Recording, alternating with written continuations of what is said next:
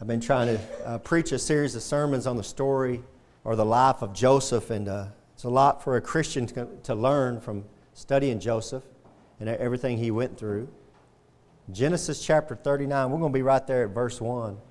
And I heard a story about this lady, and her and her husband were driving down the road, and they got pulled over by the cops, and the cop pulled them over and told the lady, you were doing over 77 miles an hour, and it's only 65 miles an hour here on the stretch of road. And the lady started arguing with the cop and said, no, the speed limit is 77. He said, no, ma'am, you don't understand. He said that the speed limit is 65. You're looking at the highway sign. You're on Highway 77.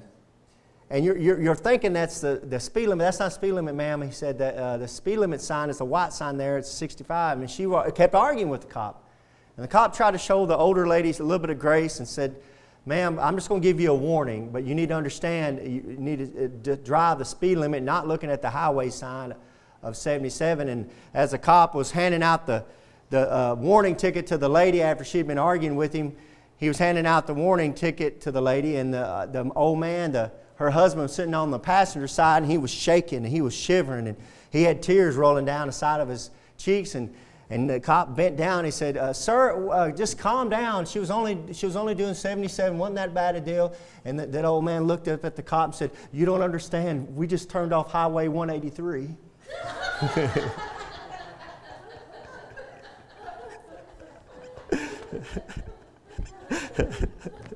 Yeah, we just turned off Highway 183.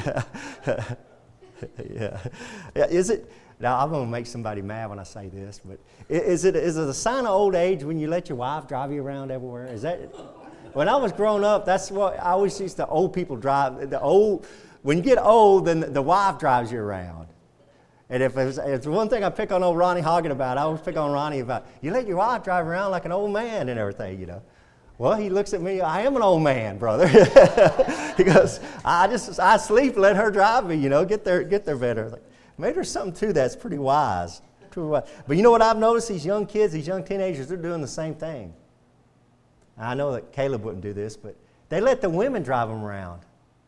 And I see this all the time where there's a young girl driving and the guy, they're in their early 20s, they're driving. I see that all the time, and I wonder, what's the deal? And then, you know what I found out when I found out about these couples? A lot of times the girl's working. The guy don't even have a job. And she's dating this guy, and she's the one. This is her car, or the car her mom or dad bought her. He don't even have nothing. He's just a leech coming off. And she's in love with this guy that don't even have a job, or you know. I know I'm going down a rabbit trail there, but so men, don't let your wife drive you around unless you want to be called old by me. All right. Genesis chapter 39. Let's look at what's going on in Joseph's life. And Joseph was brought down to Egypt. And Potiphar, an officer of Pharaoh, captain of the guard, an Egyptian, bought him of the hands of the Ishmaelites, which had brought him down thither. So starting in verse 1, and Joseph was brought down to Egypt. So Joseph, who was given these wonderful dreams of how everybody was going to bow down to him, brothers got jealous. We're out to kill him. We're going to kill him. Well, they decided, let's make money off of him instead, and they sold him into bondage. And then when he went down into Egypt, then he was sold and bought by Potiphar. This is exactly like, as I've tried to tell you, and this is nothing new to anybody who studied the Bible, Joseph is a great type of Jesus Christ in the Bible. And just like Jesus Christ was turned over to the Gentiles, to Rome, Joseph was turned over to the Gentiles, which would have been Pharaoh, and to Egypt, and to Potiphar. And he was sold to Potiphar, who was an officer of Pharaoh, captain of the guard. Verse 2, and the Lord was with Joseph, and he was a prosperous man, and he was in the house of his master, the Egyptian. It says that Joseph was a prosperous man. Now, in the Bible, prosperity doesn't necessarily mean great wealth. Prosperity means success. It's defined as success. You'll be very successful. Joseph was successful everywhere he goes.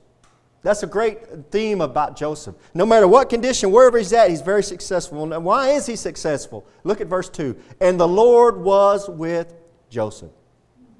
Even in the worst times of life, the Lord is still with you.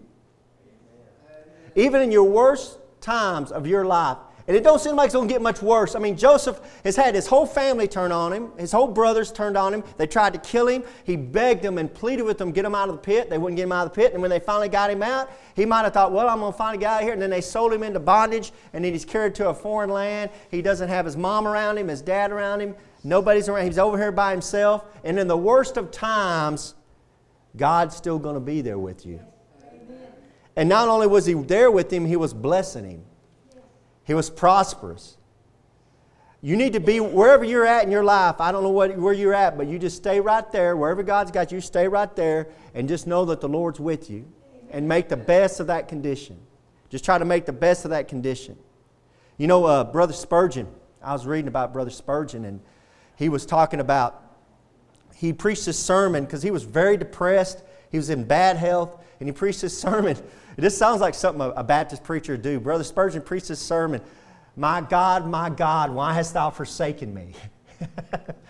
And he preached his sermon because he was depressed and sad, and his health was failing him. And after he preached his sermon, he says, one of the worst moments of my life. And he went home and went on vacation. He just got away from everything. Well, this man showed up at his house. And this man showed up, and this man was in very bad mental state. And he said his eyes were flinching, and he was just very weird acting. And he'd come over to Spurgeon's house, and he told Spurgeon, he sat down with Spurgeon, he said, you're the only one, I heard your sermon, and you're the only one that understands me, Brother Spurgeon. You're the only one that understands me. And Brother Spurgeon was took back because this man was in such a bad mental state. And Brother Spurgeon, to the best of his ability, he witnessed to the guy. He talked to him about the Lord. He tried to help the guy out. And then that guy left. And Spurgeon got over his depression. And then years later, that guy showed back up. And that guy showed up, and Spurgeon said that guy was a changed man. He said, you wouldn't have recognized him from that day to the day I saw him again. He was a changed man. He loved the Lord. He was serving the Lord. And Spurgeon, of course, had come out of his funk and was serving the Lord a lot better. And Spurgeon said, if I have to go through what I have to go through to be able to help other people out, that's what I'm willing to do. To see the change in a person's life. Brothers and sisters, there's going to be times where the Lord's going to put you in a place like He put Joseph there in slavery, there in bondage. But there's other people watching you. People are watching how you're handling that situation. Oh, you say you're a Christian? Well, let's see how you praise God when you're in this situation you're in. Amen. And don't you know the devil would love to see you deny God? Don't you know the devil would love to see you turn on God in your situation? That's not God. That's not when he wants you to worship God. He wants you to worship God at your worst moments. That's when God really gets the praise. Anybody can sing the praises of God up on a high mountain. But very few of us can sing the praises of God like Paul and Silas were down in the dungeon, chained up when we did nothing wrong. But the Lord was with Joseph, and he was a prosperous man, and he was in the house of his master, the Egyptian. And his master saw that the Lord was with him, and that the Lord made all that he did to prosper in his hand. Guys, there's something very important here. The Lord gets all the credit. And even the Egyptian, the ungodly heathen Potiphar says, it's the Lord that's blessing Joseph. Amen. The Lord gets all the credit. The Lord gets all the credit. And when we get up this morning and we had health to get out of bed, the Lord gets the credit.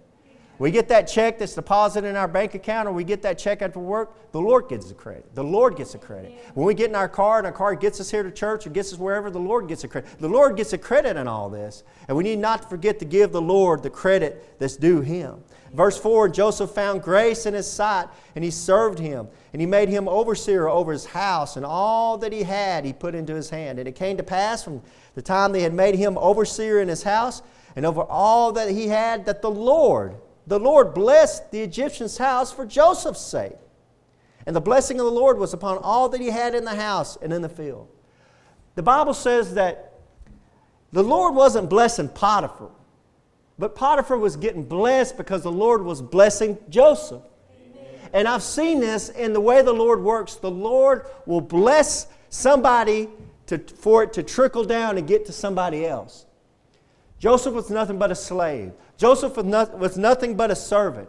And Potiphar was above Joseph. But God favored Joseph so much, He says, I'm going to bless Potiphar and everything he does so it'll trickle down to the one I really love. Amen. I see this in America. This happens in nations where God will bless America, not because of these unheathen people that are running this country. God blesses this country because there's people in this country that still love God. And God says, I'm going to bless this country, not for the millionaires and the heathen and the ungodly, but I want it to trickle down to my people that are living in the poorhouses, that are driving around the old beat-up Chevys and old beat-up Fords, driving around, and those people there that can barely get by, that's who I'm going to bless. And God does that to get to His people. He does that, and that's what He's doing here. It says the Lord blessed the Egyptian's house for Joseph's sake. He was trying to get to Joseph, so He blesses Potiphar. I've seen this happen in families where you have some wicked, sorry, no good dad, and you wonder, well, how can he be so blessed? How's he so blessed? But he has a couple of kids, and God says, I love those kids, and I'm going to bless this father as wicked as he is, and I want it to trickle down. That's a warning. That's a warning. Because whenever Potiphar, or the wicked dad, or America, whenever that person's not there any longer that God's trying to bless, it's going to dry up. Amen. God's going to dry you up. Amen. And you're going to look back and say, man, why am I not blessing? Why is the money not coming in? Why is everything falling apart in my life? Well, maybe because God was blessing you to get to somebody else. Amen. I've been in a business, and this not that I'm some great Christian or anything, but I've been in a business where I seen that business was blessed because I was working in that business. And I really believed that. I seen that. And I knew somebody else was working that business. And that business was very blessed. It was simply because there's good Christians working that business. But when we left that business, it wasn't a year and that thing shut down, closed down, whoop, out the door. Amen. God will bless a business to get down to the people below him. Amen. That's a warning to anybody who's living in this world an ungodly life. You better check your life, make sure, am I just blessed because there's somebody underneath me? That's what's going to happen in America. Once this Christian nation starts drying up of its Christians, God's going to stop blessing it, and woe be unto America. Amen. They cry out, God bless America. And Christians cry back, why should God bless America? Why? Can you give me a good reason? I know one right there on that wall with missionaries we send out. But when these Christians dry up and it's getting worse and worse in the churches in America, we're getting worse and worse. Lord bless the Egyptian's house for the Joseph's sake. Verse 6, and he left all that he had in Joseph's hand, and he knew not aught he had, save the bread which he did eat. And Joseph, listen to this, guys, and Joseph was a goodly person and well favored. Wow. To me, honestly, it's amazing. That verse right there is amazing to me. End of verse 6. And Joseph's a slave. He's been thrown into bondage. He was turned on by his brothers, almost killed. He's in a foreign land, doesn't know anybody, and it says that Joseph was a sourpuss, bitter, angry. That's not what the Bible says. What is Joseph? Was a goodly person and well favored. That's the hardest thing to do as a Christian. When everything starts going wrong in your life, still to live that Christian life. Amen. That's a true Christian. I say this all the time, and I really mean this. It's not having faith in God. It's not having faith, real faith. I'm talking about real faith. It's not having enough faith to believe that God will heal you if you believe enough. Real faith is having faith when God doesn't bring the healing. Having faith that when God doesn't heal up to say, well, He's God and whatever He wants to do, like Job said, though He slay me, I will trust in Him. That's real faith. And Joseph down in Potiphar's house, forsaken by his brethren, he's ostracized from his godly family. He's living in an ungodly world under an ungodly family, disfavored as a slave, nothing but a servant. He's a slave. He could be bitter. He could be angry. And he had the right to be. Who would blame him? I know personally, you take Brother Keegan, you put him at Joseph's spot, I'm going to be bitter and I'm going to be angry. And you won't be saying Keegan's a godly person. Not one bit. But through the power of the Lord Jesus Christ, maybe I could. But I know in my flesh I would be bitter, I'd be angry, I'd be missing my family. But Joseph is said to be a godly person. Potiphar owned him, and Potiphar could have been considered his enemy. He's a slave. Potiphar is his master. When he looks at Potiphar, that's his master. That's the one who bought him. Joseph could look at Potiphar like an enemy and had a right to, right? He's my enemy. He owns me. He's my master. This isn't fair. He could have looked at Potiphar like an enemy. And a lot of people said he should have. I guarantee you a lot of the world will say, he's your enemy. He tries to control you. He tries to tell you what to do. He thinks he owns you. He's your enemy. Joseph didn't look at him that way. Joseph looked at him as a friend, as somebody to help. And that's an amazing thing that Joseph's doing. He showed love towards Potiphar, an enemy, and he blessed him. Jesus Christ said, love your enemies. Do good to those that despitefully use you. You know, our Lord and Savior Jesus Christ taught us what Joseph is teaching us here. I don't know what situation you're in. You might think you have enemies, but don't let them be enemies. Make them friends. They might think you're your enemy. Don't let them be an enemy. Make them a friend. Be good to them. You know, be a goodly person and persecute. Anybody, like Jesus Christ said, anybody can do good to those that do good to them. Jesus Christ said that. Even sinners do that. That's what Jesus said. Even sinners can do good to those that do good to them. But be like your heavenly Father who does good to those that are doing evil to Him. Do good to those that don't deserve it. Be good to your enemies. Love your enemies. And Joseph is following that principle that our Lord and Savior Jesus Christ set out. Man, what an amazing thing. You know, Joseph could have been bitter. Joseph could have been angry. Joseph could have been a lot of things. But you know what? Who that would have hurt? Joseph. That would have hurt Joseph. Joseph could have been walking around sulking, and my dad's over there, and my brother's sold me in a bed, and here's this guy who thinks he owns me, and he could have been bitter. He could have been living anger. He could have been living with all that misery. You know who would have been hurt there? Not Potiphar. It would have been Joseph. Do you see how much more of a blessed life Joseph's living because he's living a godly person? Amen. How blessed is he? Well, it said the Lord was with him and blessed him in everything he did. And that Joseph was so blessed that Potiphar says, man, just turn it all over to him. Let him run it. I don't care. Just let him have whatever he wants. Joseph, do whatever you want to do, Joseph. Now that's blessed.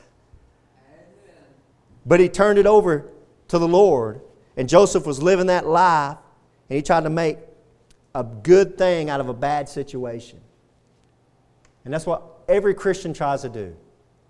We try to make a good thing out of a bad situation. You know, when Colleen got diagnosed with cancer and she's dealing with that and we're praying her through it and everything else, I've never seen a woman try to make a good thing out of such a bad situation. She tries to do everything she can to.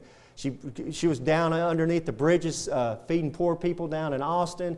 She's flown over to California, helps some people out there. She just goes over. She's living life. She's living it for the Lord. She praises the Lord. That's somebody who's trying to make a good situation out of a bad situation. Amen. You know, Joseph is showing us a way to live, guys, because a lot of us are in bondage. A lot of us are slaves. You know, America loves to talk about how we used to have slaves, and we did, and we kidnapped these people, and we did, and we sold. Guys, we're all slaves in America. You go to work, you're a slave. You're owned by somebody. They want you there from certain time to certain time. We're just a different type of bondservant. And we should live our life looking at ourselves as Joseph said, you know what, no matter what the situation is, I'm going to be godly. You know, I was reading about this man, and I'm going to read his name out.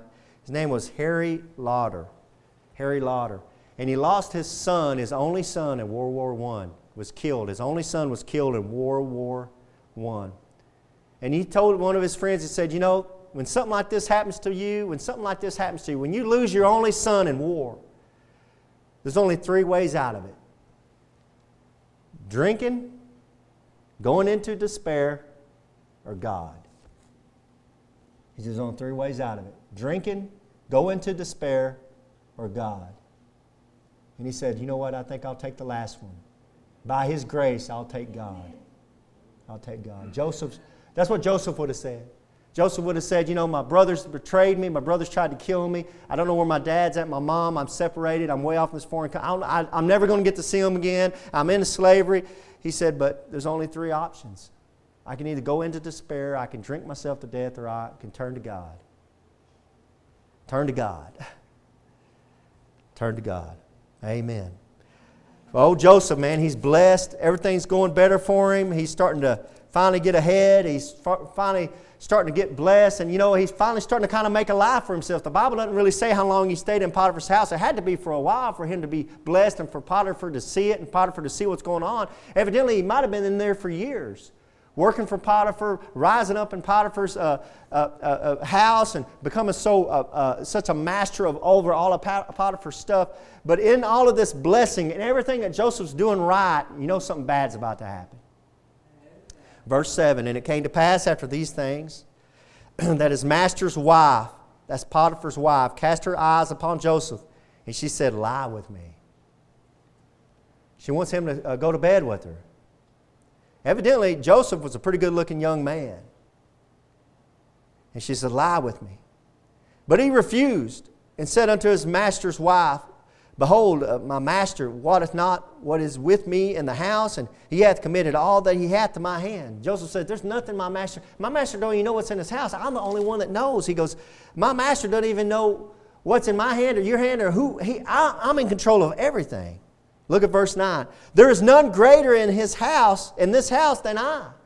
Joseph had started at the very bottom, a Hebrew slave he had bought from the Ishmaelites, and he had raised all the way up to the very top. Thanks to God. Right? We'll give God all the credit. And Joseph was being a goodly person, so God could bless him. There's none greater in this house than I, neither hath he kept back anything from me. The only thing he's kept back from me is you, but thee. Potiphar lets Joseph have all the food he wants, any of the cattle. He can get on the horse. He can ride horses. He can go all over the property. Joseph can do whatever he wants to do, but one thing, he can't get around his wife. Neither had he kept back anything from me but thee, because thou art his wife. How then can I do this great wickedness and sin against God? Joseph realizes that a person's sins are not just against another person, they're against the Lord God. Amen. Notice what he said. I do this great wickedness and sin not against Potiphar, against God. So many of our sins that we're doing, we're thinking, well, I did that person wrong. No, you're doing God wrong. You're doing God wrong. And one thing to notice that's very, very important about this, notice this Genesis chapter 39. This is Genesis chapter 39. Brothers and sisters, this is before the Ten Commandments were given. Way before the Ten Commandments were given. Thou shalt not commit adultery. Way before. Way before. And you can go to Genesis 20 and you have Abimelech saying, it's a sin to sleep with another man's wife. God has put those laws of the Ten Commandments in man's heart. And he has a conscience. And for men to stand up and say, well, I don't care what the Ten Commandments say. God's going to judge your heart. And He's put that in it. And nature itself speaks to you. And your heart speaks to you. And God's going to judge you that way. And you can try to deny the Ten Commandments. You can try to take the Ten Commandments. You can break them and take them from the courthouse square and say, we don't want the Ten Commandments in our school. But God's still giving you a heart with a conscience. And you're going to bear witness to that when you stand before God in the judgment day. And Joseph is showing here a man before the Ten Commandments, before God's laws, knew it was a sin against God to sleep with another man's wife. He didn't need the Ten Commandments to tell him that. And he knew it was a wickedness before God. And Joseph could have done it. And no one would have ever known. He could have sent everybody out, and him and Potiphar's wife could have slept together, and nobody would have ever known it. And he could have been bitter, he could have been angry. He said, this is the way I'm going to pay back my master for buying me, making me a slave. I'm going to pay him back. I'm going to sleep with his wife. Joseph could have had all these temptations coming into his head. The devil could have put all this stuff back into his head and said, you need to pay back Potiphar. This is what he deserves. That's not what Joseph said. Joseph said it had been a sin against him, and a great wickedness and a sin against God. One of the very scariest verses in the whole Bible is Numbers chapter 32, verse 23. What does Numbers chapter 32, verse 23 say? Let me read it to you. It says, be sure your sin will find you out. Amen. And be sure your sin will find you out. Guys, God's not going to let you get away with it. God is not mocked. Whatever man soweth, that shall he also reap. God's not going to let you get away with it. And sometimes we commit these sins and we think that we've gotten away with it and that nobody's going to find out about it, and God knows. See, Joseph was living the kind of life that we all should be living. He was living the kind of life that he knew that God was watching everything he did. The Lord is blessing him. The Lord is taking care of him, but the Lord is watching everything he does. The eyes of the Lord are in every place, beholding the evil and the good. He's watching the good that Joseph's doing, but he would also be watching the evil that he would do. And Joseph recognized that, and this temptation to lie with this woman was throwing herself at him. He was trying to deny that and say, it's a sin against God. I can't do that. You realize Joseph in all this trouble and all this problems and all his heartache and being mistreated by his brothers, he still hadn't forsaken his father's God. He's still recognizing his father's God. He said, that's my God. And even if I'm in a foreign land and I'm way down in the pit and I'm way down and I'm in jail, I'm a prisoner, I'm a slave, I'm still a son of that God. And I can't sin against Him. I just can't do it. Notice it says there in verse 10, and it came to pass as she spake to Joseph day by day, that he hearkened not unto her to lie by her or to be with her. She wouldn't let it up. This was a day by day thing. That's the way temptation is, Christian. You might win the battle today and you might lose the battle tomorrow. You need to be diligent. The Bible says diligent. You need to be ever watching, because your adversary is a roaring lion seeketh whom he may devour. The devil's out to get you, and he might not get you today, and you might be celebrating today because you didn't sin, but tomorrow might be where you step off. Listen, Jesus Christ tells us and teaches us when He came down to this earth to take life day by day. Take it one day at a time. You don't know what tomorrow's going to bring, just take the day.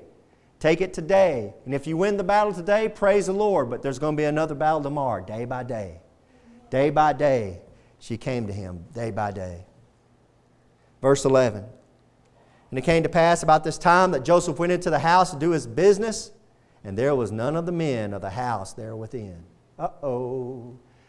Joseph makes a mistake here. Now, he might not have known it. He might not have known he's going in the house and there was nobody there but Potiphar's wife. But it's a mistake that he went into the house by himself. Now, if he knew it, he should have waited until there was somebody else there. The Bible says to flee all appearance of evil. Guys, we need to make sure that we're not doing anything that looks evil. That it can even look evil. It would not be a sin. Now, guys, y'all know me. It would not be a sin for me to get a whiskey bottle, pour out all that whiskey, and pour water in it and drink that water out of that whiskey bottle. That's not a sin, is it? I'm not sinning before God. But if somebody sees that whiskey bottle, they're going to think I'm drinking whiskey. That's a sin. Because then Raul's going to look out his back door and he's going to see me back there with that whiskey bottle. And he's going, oh, the old preacher's lost it. He's hitting the bottle again or whatever. That's a sin, because then Raul will say, well, if that preacher's just throwing it all away for God, why should I live for God? We got to be careful how we live our life. Amen. And we got to be really diligent about how we do these things. Jesus Christ said, be wise as a serpent, harmless as a dove. Jesus Christ told His disciples in Matthew chapter 10, verse 16, I'm sending you out, be wise as serpents, harmless as doves. What does that mean? Know how the world works. You don't have to live in it. You don't have to act like them, but know how they work and be harmless about it. In other words, Joseph should have known, you know what? I'm an innocent kid. You know, I don't want to sleep with Potiphar's wife. I don't have nothing to do with her, but I know how she is. And I know if that woman gets any chance, she's going to jump me. So I'm going to stay away from her unless I have some other men around so they can help me get away. That's called being wise as a serpent, harmless as a dove. And Dr. Ruttman used to tell us in class, when we sit in class, he'd say, wise as a serpent, harmless as a dove. 2 serpents to 1 dove. What does that mean? Be twice as wise as the world and be harmless. Man, this world is wicked. And they know things that me and you could never even imagine. They do things me and you couldn't even comprehend in secret. They do these things in the dark that we don't even know what's going on. And it'll blow your mind when you find out what's going on in people's lives. You just live your life, be harmless as a dove, but be wise as a serpent, because the devil's out to get you. And here's where Joseph might have slipped up. He might have slipped up here. If he knew that she was in there by herself, he shouldn't have went in. Verse 12, and she caught him by his garment, saying, lie with me. And he left his garment in her hand and fled and got him out.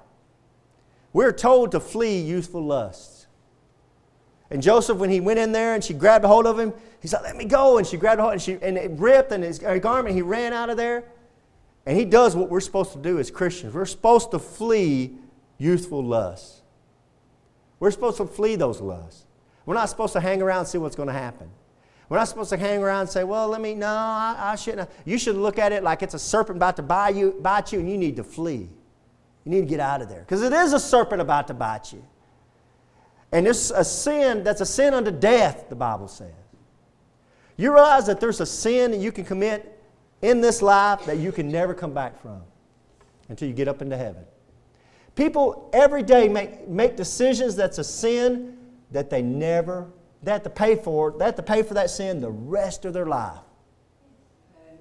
All because of one little decision. Either they spend the rest of their life in prison, or there's something happened in their life. Y'all can think about what I'm talking about. And they have to pay for it the rest of their life. One sin. They didn't wake up that morning thinking they were going to commit that sin. But that one sin. One mistake. One discretion. And he flees. And we're supposed to flee youthful lust. Don't turn there, but let me read you this in Ecclesiastes chapter 7, verse 26. And I find more bitter than death the woman whose heart is snares and nets, and her hands as bands. Whoso pleaseth God shall escape from her, but the sinner shall be taken by her. If you have trouble with youthful lust with women or anything like that, just go into the book of Proverbs. I think every other chapter is warning you about strange women and how you should stay away from women like that. You need to get away from them. This leads you down to the pits of hell, the Bible says. Amen. The world teaches you different. The world teaches you to be with as many women as you can get with. And the world teaches you just to fornicate, have all kinds of sex outside of marriage. There's nothing wrong with it. And if you think there's something wrong with it, you're just an old fuddy-dud. No, I'm a truthfulness. I love the truth. And I've been around the world enough to know what happens when somebody lives that kind of lifestyle. They don't ever talk about the diseases that comes upon a person that lives that lifestyle. They never talk about the diseases. They never talk about the heartache. They never talk about the emotional stress. They never talk about the problems that come with that kind of lifestyle. There's a payday someday. Yes and amen. And it came to pass, verse 13, when she saw that he had left his garment in her hand and was fled forth, that she called unto the men of their house and spake unto them, saying, see, he hath brought in a Hebrew unto us to mock us. He came in unto me to lie with me, and I cried with a loud voice. She's lying about him. This is exactly what happened to our Lord and Savior Jesus Christ. Jesus Christ was falsely accused, just like Joseph is being falsely accused. Verse 15, and it came to pass, when he heard that I lifted up my voice and cried, that he left his garment with me and fled and got him out. And she laid up his garment by her until his Lord came home. Uh-oh. Oh, no. Now she's going to tell Potiphar. And she spake unto him according to these words, saying, the Hebrew servant which thou hast brought unto us came in unto me to mock me. And it came to pass as I lifted up my voice and cried that he left his garment with me and fled out. I don't know where this saying came from, and I can't tell you where to trace it back to, but I've always heard all my life, hell know no fury like a woman scorned. Hell knows no fury like a woman scorned. And I guess this is true right here in these verses. He scorned her, and she's going, all he was doing, he just wouldn't sleep with her. So she's going to get him killed. She's trying to get him killed. Just because he wouldn't sleep with her. He didn't do nothing to her. He just says, no, I can't sleep with you. He didn't say, you're ugly, or I don't like you. He just said, I can't. This will be evil. I can't do it. So she's out to kill him for that. The world will get after you and try to kill you just simply because you're trying to live a godly life. He's doing the right things. I'm trying to show you that just like Potiphar's wife, these people in this world are just about half nuts. They don't think. And when they think they're doing something right, half the time they're doing something totally wrong. and what they think is good is evil. And the Bible says what they think is evil is good. And the Bible warns us about woe to them that call good evil and evil good. And we're living in that country right now. Amen. It's a scary time to live in America, the way people act, the way people treat each other. Verse 19, it came to pass when his master heard the words of his wife, which she spake unto him, saying, After this manner did thy servant to me, that his wrath was kindled. Well, I bet so. Potiphar comes home, finds out that Joseph's trying to sleep with his wife. And of course, Potiphar's taken his wife's side of it. And he has to. He has to take his wife's side of it. And Joseph's master took him and put him into prison, a place where the king's prisoners were bound, and he was there in the prison. Now, what's interesting about that is Potiphar had all right to kill Joseph. So it implies there that Potiphar had a little bit of a doubt that Joseph might not have done it. But to save face and save way for his wife and political face, he has to sin. It's just like what happened with Herodias. Herod, whenever Herodias was after John the Baptist and sent her daughter in there, and her daughter was dancing in front of Herod, and Herod said, I'll give you up to half of my kingdom, because she was doing such a sensual belly dance in front of him. And her mom had already told that daughter, ask for John the Baptist's head on a platter. Hell no fury like a woman scorned. I want his head on a platter. So the daughter came back and said, I want John the Baptist's head on a platter. And Herod was heartbroken. He liked John the Baptist. But he looked around and all his friends were there, and for political reasons, go bring John out, cut his head off. Ooh, there goes his head. John did nothing wrong. This world is half nuts. And you got to be careful about the people you get around. Amen. But just like Potiphar could have killed Joseph, but had his doubts while he was bringing down the sentencing, this kind of speaks to Pilate.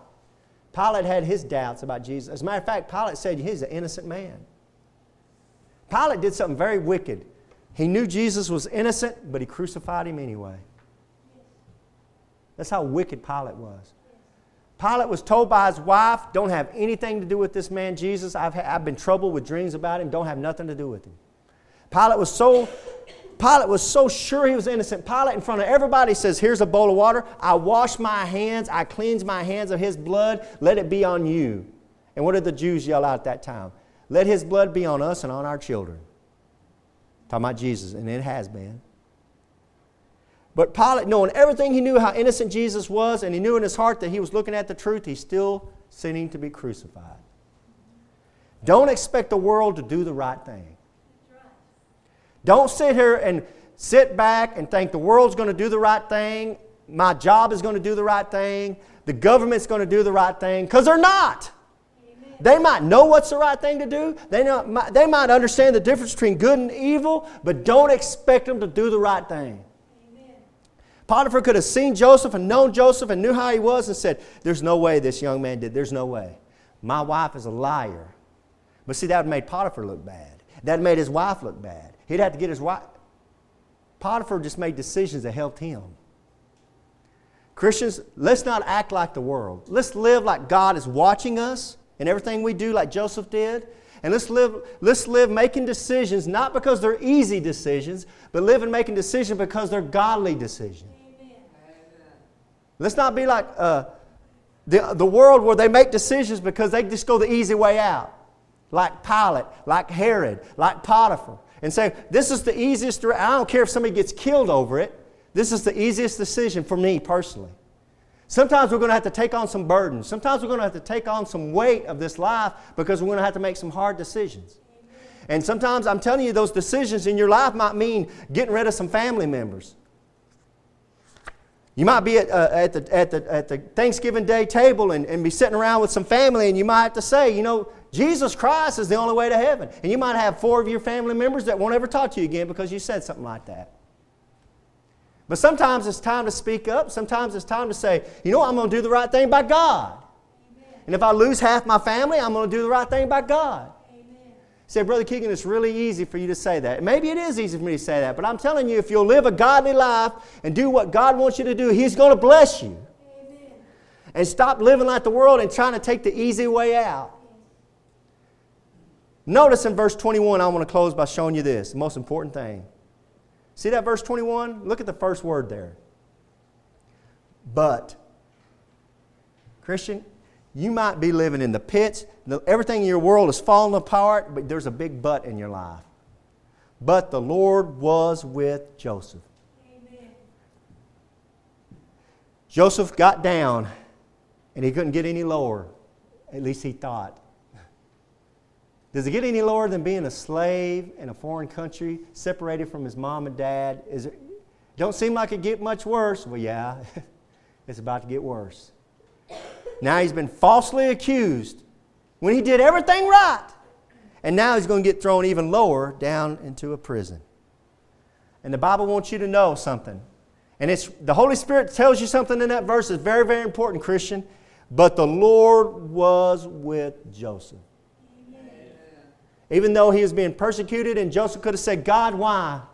God, why are you doing this to me? God, I thought you told me in a dream that people were going to bow down to me. Why are you? Nobody's bowing down to me. They're persecuting me. He had every reason to turn on God. But he didn't. And as he kept going and descending into further depths of his life, God stayed with him. The Lord stayed with him. And Christian, whatever you're going through in this life right now, and I don't know what it is, we all have our problems, we all have our trials, we all have our tribulations, the Lord is still with you. And He'll see you through it. And He's got a plan for your life. And I found out something about life. I found out a very important thing about life. What I found out about life is you got to go through the bad to appreciate the good. You can't appreciate the good unless you've gone through the bad. And so many of our young teenagers, so many of the young people living in America, they're spoiled brats. They've never had anything bad. They think it's bad when the internet don't work for 3 or 4 hours. Oh, my life is horrible. Things have gone bad in my life. What's wrong? The internet stopped working. They don't understand what bad is. These people like Sister Alice, some of these people that have some gray hair on them, that know what bad times are. They appreciate the good because they've been through the bad. And you can't appreciate the good unless you go through the bad. You can't appreciate how good something is unless you know how bad things can be. And Joseph, he's going down, and he's going down, and he's going down, and now he's down in prison, and it's going to get worse, brothers and sisters. And we're going to study it together and look at it together. It's going to get worse. But man, when it gets better, it gets really, really, really good. Amen. It gets really, really good for Joseph. Dear Heavenly Father, Lord, if there's somebody at the sound of my voice that doesn't know Jesus Christ as their Lord and Savior, Father, I just pray that you would speak to the heart the truth, Lord God, that it might come on down here and get saved. And Lord, come to a saving knowledge of Jesus Christ. Lord, there's somebody in here that needs to get right with you, Lord God, to come on down to the altar and pray for. Pray to you, Lord. Get right with you, Lord. And Father, we want to thank you for your words. Thank you for Joseph's story, Lord God, that we can study it and glean out of it. The truths that we need to live, Father, to get closer to you. Lord, I want to pray for anybody who needs the sound of my voice that's dealing with trial, dealing with the tribulation, dealing with something that was no fault of their own, Father, be it health or financial, whatever it might be, Lord. I just pray that you'd help them get through it. Lord, let them know that you're there with them, and you're going to get them through it, Father God. And Father, I know that in my life, when I've had all kinds of troubles come in, Lord, just to know that you're there with me makes my day brighter. And Lord, you are the light of the world. And I thank you for being that light in my life. Thank you for your Holy Spirit that's such a comfort. Thank you for Him being a comforter in my life. And I'm praying all this in the name of my Lord and Savior, Jesus Christ. Amen. Hello, friends. This is Pastor Keegan Hall of Indian Gap Baptist Church of Indian Gap, Texas. If you'd like to contact us, you can do it at IndianGapBaptist.com. On the internet, it's IndianGapBaptist.com. But I have a question for you. If you died tonight, do you know if you would go to heaven? You know, if you're not sure, let me show you a few verses out of the Bible so you can know if you have eternal life. The Bible says in 1 John chapter 5, verse 13, "These things have I written unto you that believe on the name of the Son of God, that you may know that you have eternal life, and that you may believe on the name of the Son of God." So that verse tells us there that you can know you have eternal life. And I want to show you how you can know that. Jesus Christ talked in John chapter 3, verse 16, and most people have heard this verse. "For God so loved the world that He gave His only begotten Son, that whosoever believeth in him should not perish, but have everlasting life. That's an amazing verse, of course, talking about how God gave Jesus Christ as a gift to the world. But verse 17 and 18, he went on to say something interesting. For God sent not his Son into the world to condemn the world, but that the world through him might be saved. So the whole reason Jesus Christ came into this world was to save you, and to save me and you. But in verse 18, he says something that's amazing. He says that he that believeth on him is not condemned. He's stressing a faith. It's putting your faith into Jesus Christ. But he says there in verse 18, but he that believeth not is condemned already, because he hath not believed in the name of the only begotten Son of God. So he says you're condemned already if you haven't believed in Jesus Christ. It's not like you're going to go to heaven and you're going to stand before God and you're going to have God put your good deeds on the scale and your bad deeds on the other side of the scale, and he's going to weigh it. And if you've been a good enough person down on this earth, that he'll let you into heaven. It doesn't work that way. Jesus Christ is real explicit here to say that you're condemned already. You need a Savior right now. The same chapter down in verse 36, it says, he that believeth on the Son hath everlasting life. It goes back to a believe, putting your faith in Jesus Christ as your Lord and Savior.